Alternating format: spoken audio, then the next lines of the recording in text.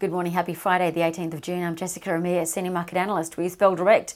Well, overnight we saw US tech stocks claim back a bit of lost territory following a two-day sell-off.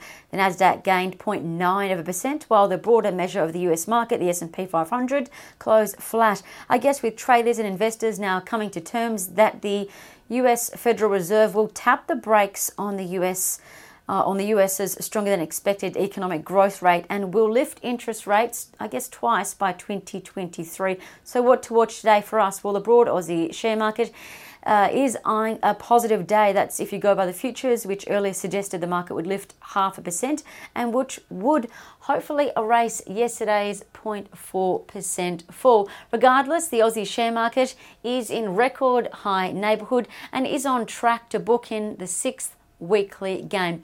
So far this week, the market is up 0.6%, but specifically traders and investors will be watching four key elements today. Firstly, there's 9 more trading days left until the end of financial year, so investors are continuing to readjust their portfolios, book in losses to offset their gains, and also continuing to buy stocks that have underperformed and that are making a comeback, like tech. So if we have a look at the tech sector, we know that it fell sharply, falling about 30% from February to where it is now. But since late May, the tech sector collectively and individually, tech stocks have made a comeback. The tech sector as a whole has gained about 18%.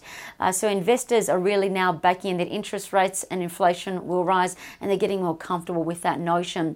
They're also now focusing on the basics, looking at companies that have got growing earnings. So today, the tech sector will likely rally higher following the Nasdaq, but more so traders and investors really like what they're seeing here. There's a strong technical uptrend here, suggesting that the tech sector rally will likely continue. Now, company news will also be in focus today. Computer chip maker company Altium, ALU, provided a trading update to the market, reiterating their FY21 guidance, citing double-digit revenue growth is expected in the second half of this year.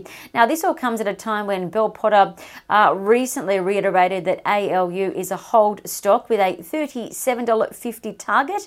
ALU last closed yesterday at $34.50. And it's down about 1.4% on the week. Secondly, Sydney Airport, SYD, they provided a traffic update for the market today for the month of May, noting 1.4 million passengers passed through their airport. That's about 60% lower than the same time last year. But it is a monthly improvement from month on month. But this was actually worse than what Morgan Stanley forecast. However, Morgan Stanley did come out overnight reiterating that SYD is a buy stock. The next catalyst to watch out for SYD is the Singapore-Australian route opening. The fourth thing to keep an eye on today, commodities. The oil price has fallen ever so slightly from its multi-year high and trades at $71 US, while the iron ore price has eased 2.3% lower from its record and now trades at $217 US. And lastly, keep an eye on some of those most traded stocks yesterday at Bell Direct. They included BrainChip, BRN, and Nuix and XL. They were some of the most traded. As for trading ideas that could be worth a look, there's a couple. Cluey, CLU, they were reiterated as a Bell Potter speculative buy with a $1.70 target.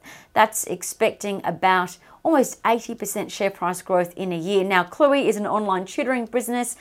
They recently were selected by the New South Wales government to be one of 4 providers for the COVID Intensive Learning Support Program, which is designed to provide ongoing support to students following the disruptions from COVID.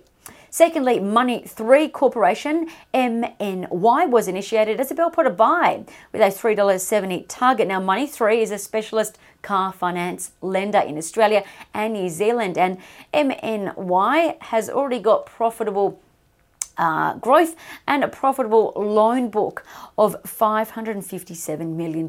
And Bell Potter likes that it's got a highly experienced management team and they're tipped to benefit from the automotive lending industry growing. Lastly, bullish charting signals have been seen in Lake Resources, LKE, Big Tin Can, BTH, and Polynovo, PNV. That's according to Trading Central. I'm Jessica Renee with Bell Direct. Stay safe, happy trading, and I'll see you for the weekly wrap.